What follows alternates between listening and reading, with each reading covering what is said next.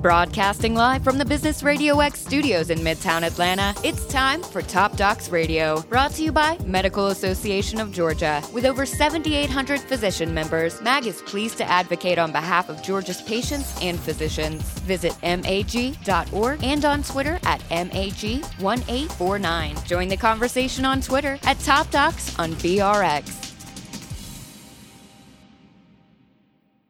Hey, what's up, everyone? It is C.W. Hall, your host here on the Top Docs Radio Show, continuing our series with Medical Association of Georgia, and I'm pleased to have back with us in the studio Dr. Patrice Harris. She is the immediate past chair of the American Medical Association's Board of Trustees. She also serves as the chair of AMA's Opioid Task Force, which was formed in 2014 to combat the nation's opioid abuse epidemic.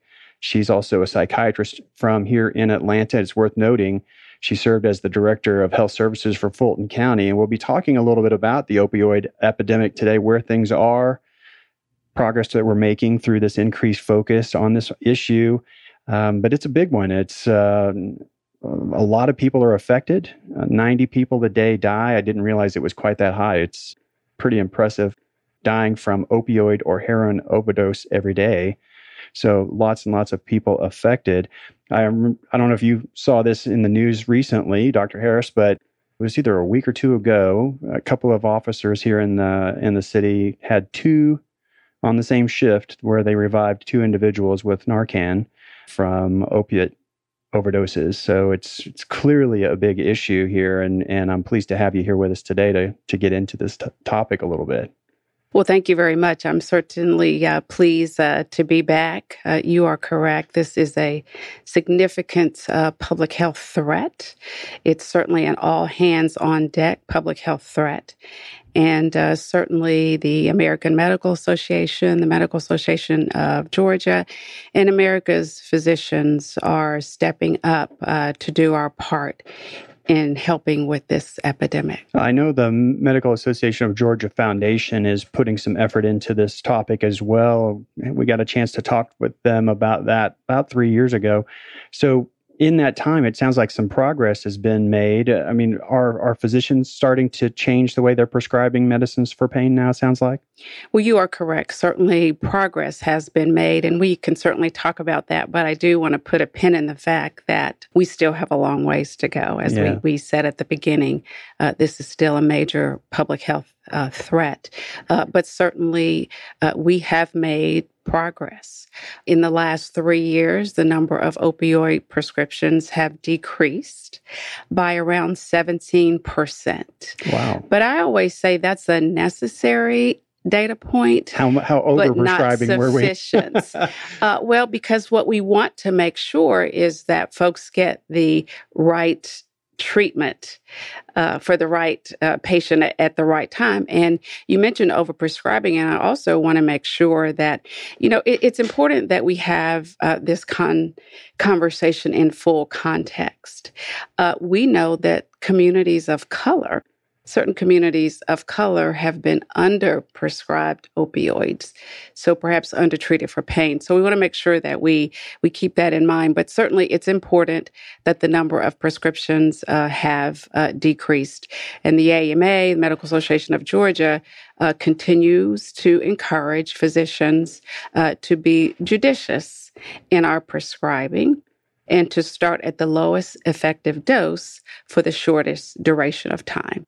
I'm intrigued by the notion that even though we've made an improvement of 17% of the rate of prescription, we're still obviously prescribing a lot. I would think today we've probably got some pretty good options that are not necessarily narcotic or opiate in their origin that might be able to effectively deal with pain. Is that kind of having a hand in why the rate of prescription for opiates is down? Well, that's certainly one reason, and it is important that you mention that we have non-opioid, even what we call pharmacological or non-pill options are alternatives to treat pain.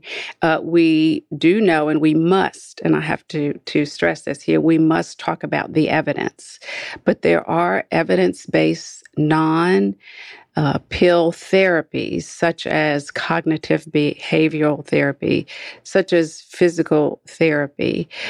I also want to point out that there are some surgical alternatives to treating pain. The problem is those alternatives are not always covered by insurance.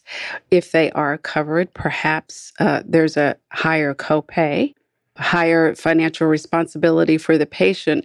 So in essence, they are not really accessible. And that's certainly something that the AMA, Medical Association of Georgia, has elevated that point, that it's not enough for those therapies to be there. They have to be accessible and available to our patients. Is that a function of them being relatively new and therefore they haven't had a chance to really be accepted, if you will, by the various payers?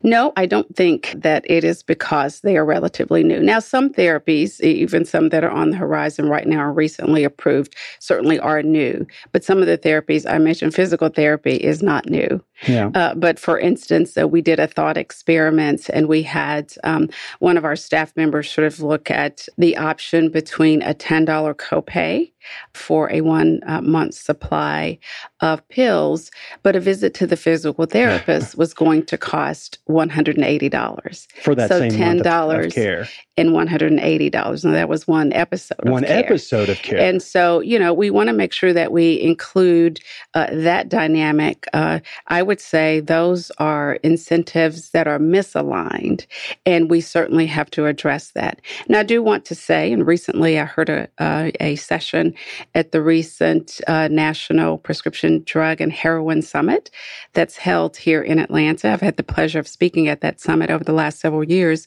but there were several insurers, payers in the room who were talking about that and really understanding that they needed to look at what they were offering and look at those misaligned incentives. So how do you incorporate change into that kind of disparity between the pills that are so inexpensive and yet the care that is not prescription in terms of like taking a medicine and actually has effective relief for pain? How do you moderate that change? Well, certainly this epidemic, unfortunately, is one motivation for the entire system to look at these incentives and how we care for patients who have chronic pain, number one, but also patients who have substance use disorders. So we are having those conversations, but it's going to require that we continue to have those conversations and we continue to unpack the need.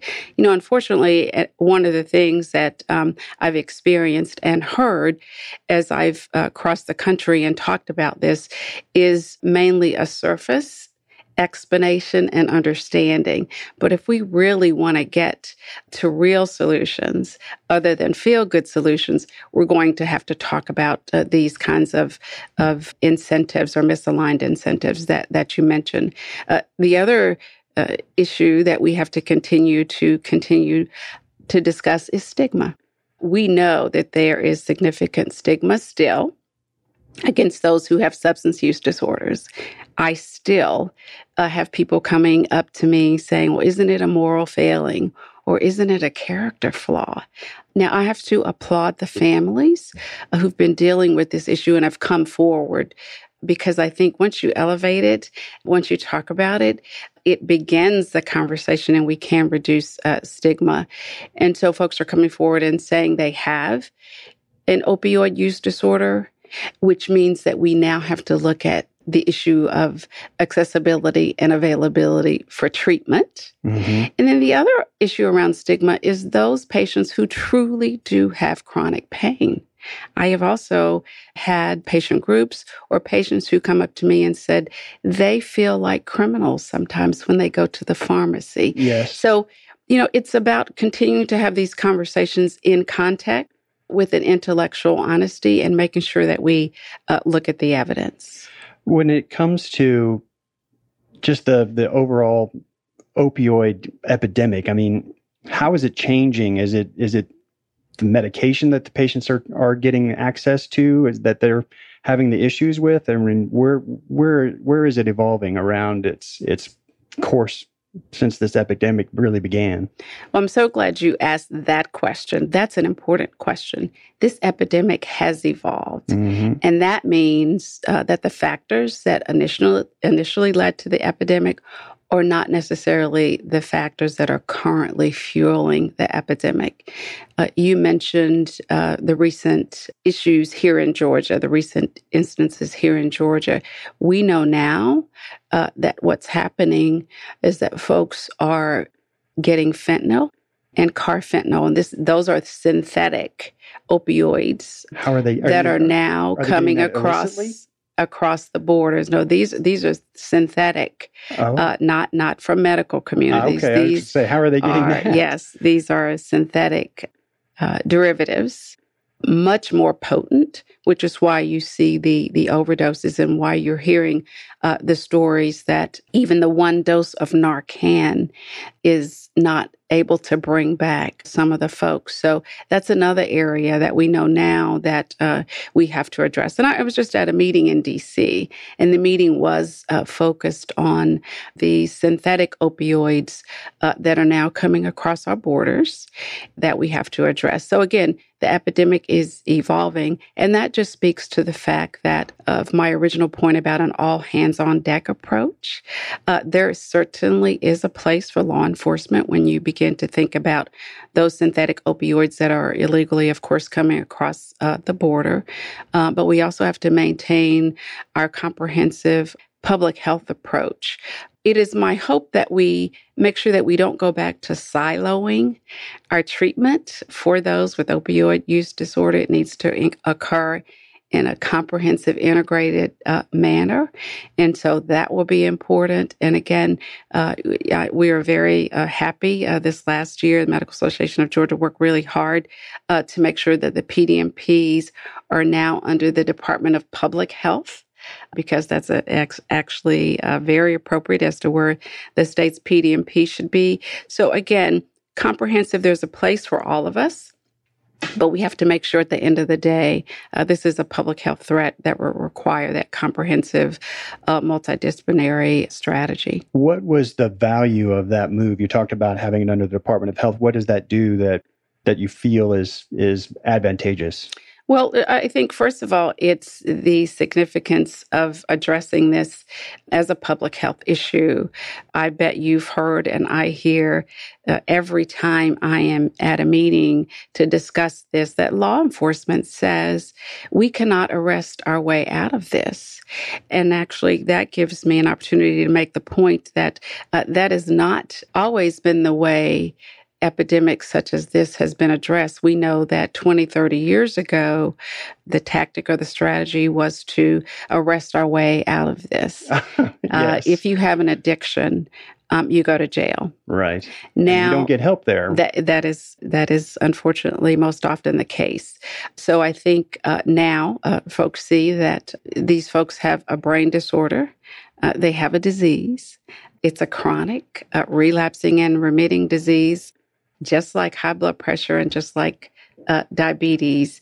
And so it does, as much as possible, belong in the realm of public health. That being said, there is a place for law enforcement. And I think we're settling into an understanding of the need for that comprehensive approach.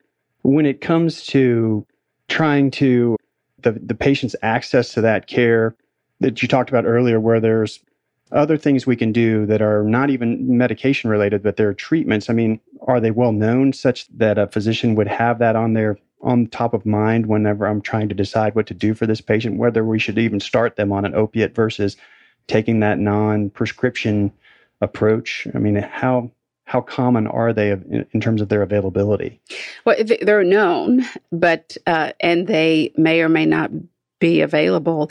You and I are fortunate enough to live in a metropolitan area, yes, where we have options. Right. But we have many folks, as you well know, who live in rural areas.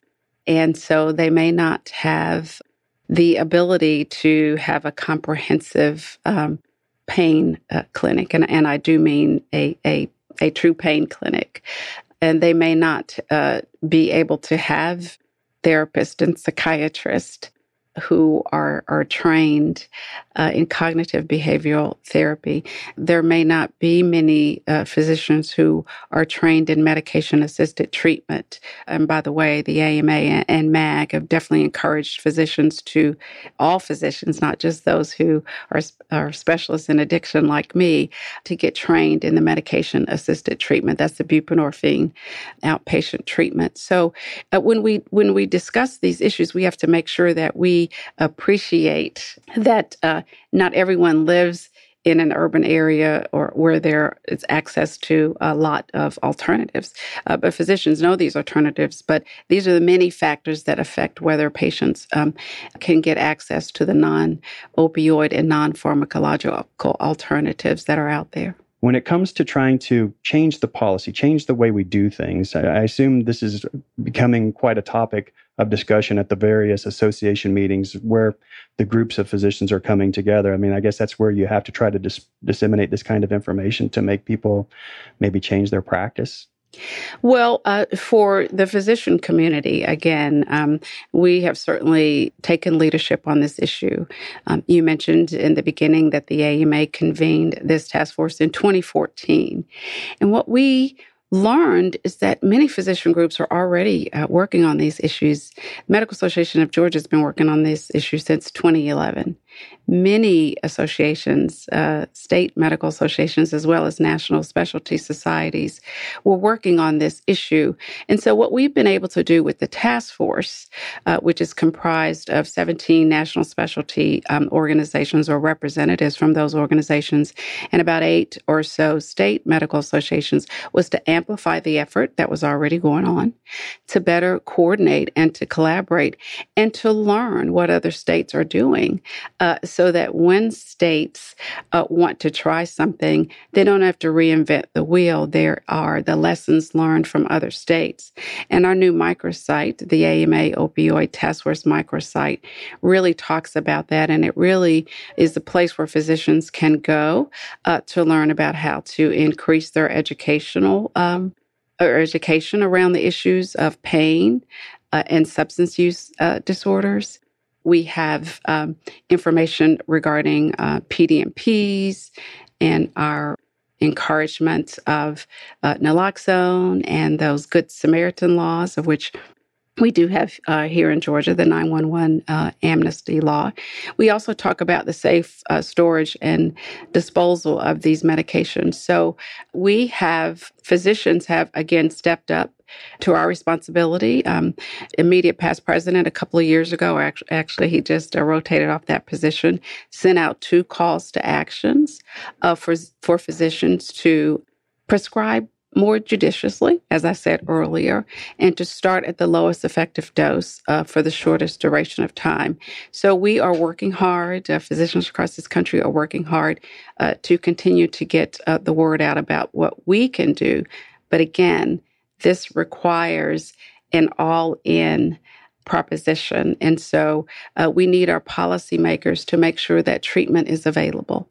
Only 2 in 10 folks who want treatment for substance use disorders get it. Wow. Oftentimes they get a telephone number to call. Perhaps there might be a slot available. That's unacceptable. Right. We also don't give grants for cancer treatment. Treatment for substance use disorders requires comprehensive treatment, just like everything else. So we need our policymakers to make sure that treatment access is appropriately funded. We also need our insurers, and policymakers may have a role in this, to make sure that these alternatives to opioids are available in a manner that our patients can have access to them as well. So again, this really is going to take us on. We know law enforcement is involved, of course, making sure that the fentanyl and this very dangerous, even carfentanil, these opioids that are 100 times the potency. Mm-hmm. And I think what's happening is folks who have a substance use disorder don't realize. They think they're taking heroin. Right. which is in and of itself, dangerous.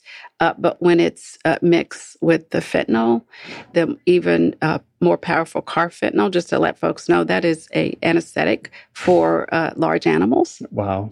But they don't know that. So again, law enforcement has a role there. So this is an all-in proposition, but certainly physicians are on this, have taken a lead in this, and will continue to take a lead to make sure that we reverse this epidemic. I was going to ask you, when you talk to your peers around this topic, how they're responding. It sounds like obviously it's enthusiastic. It's not saying, wait and let me see some more studies or things like that. It's understanding clearly this is a big issue, and changing how many I give, for example, or even if I give an opiate as my choice is clearly becoming more top of mind, obviously, with the news that we're seeing today. Absolutely. Top of mind and more discussions. And we encourage our patients to talk with their physicians.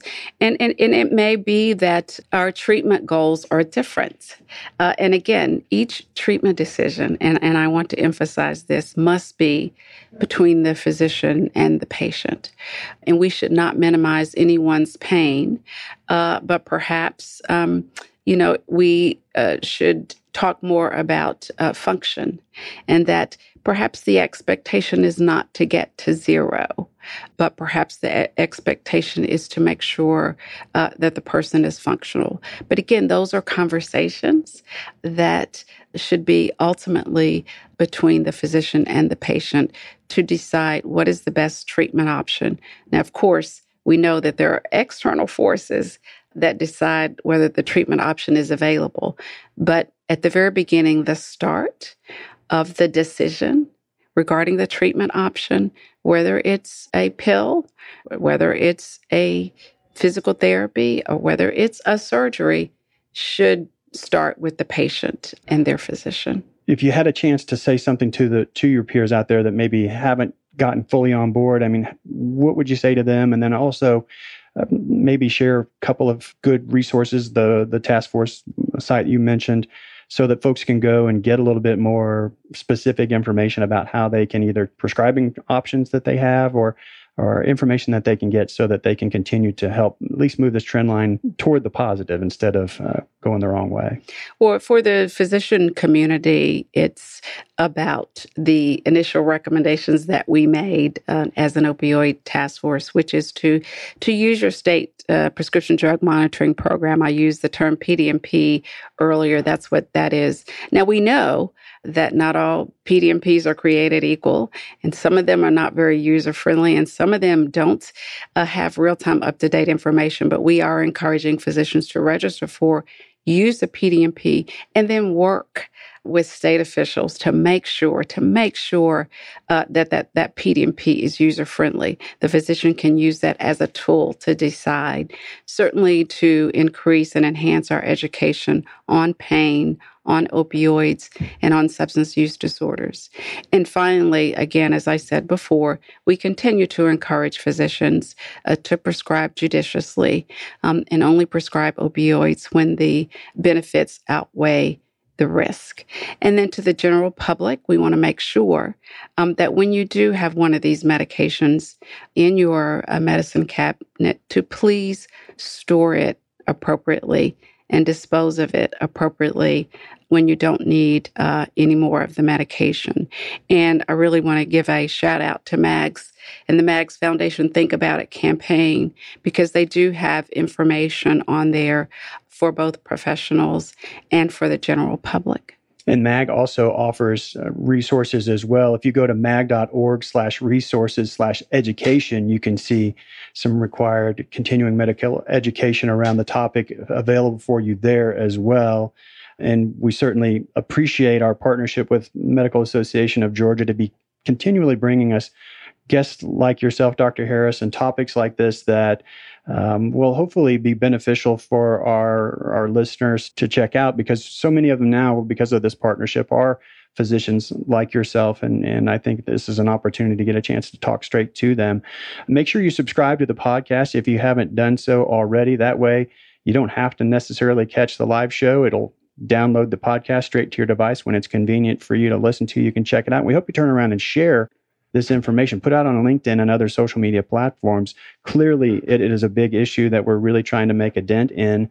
And so just clicking share and putting this information in the hands of somebody else out there that may be taking care of patients might actually be the piece that helps them change the way they're providing care to their patients around pain. So we'll say thanks in advance to everybody who does help us get the word out and share this information. And Dr. Harris, I really appreciate you making time. I know that you've got a practice to run in addition to your work with the task force. So you're a busy person. I appreciate you making time to be here with us in the studio. Well, thank you for having me. It's been my pleasure. Everybody out there who made us a part of your day today, I want to say thank you so much. I look forward to catching up with you next time. We'll see you then.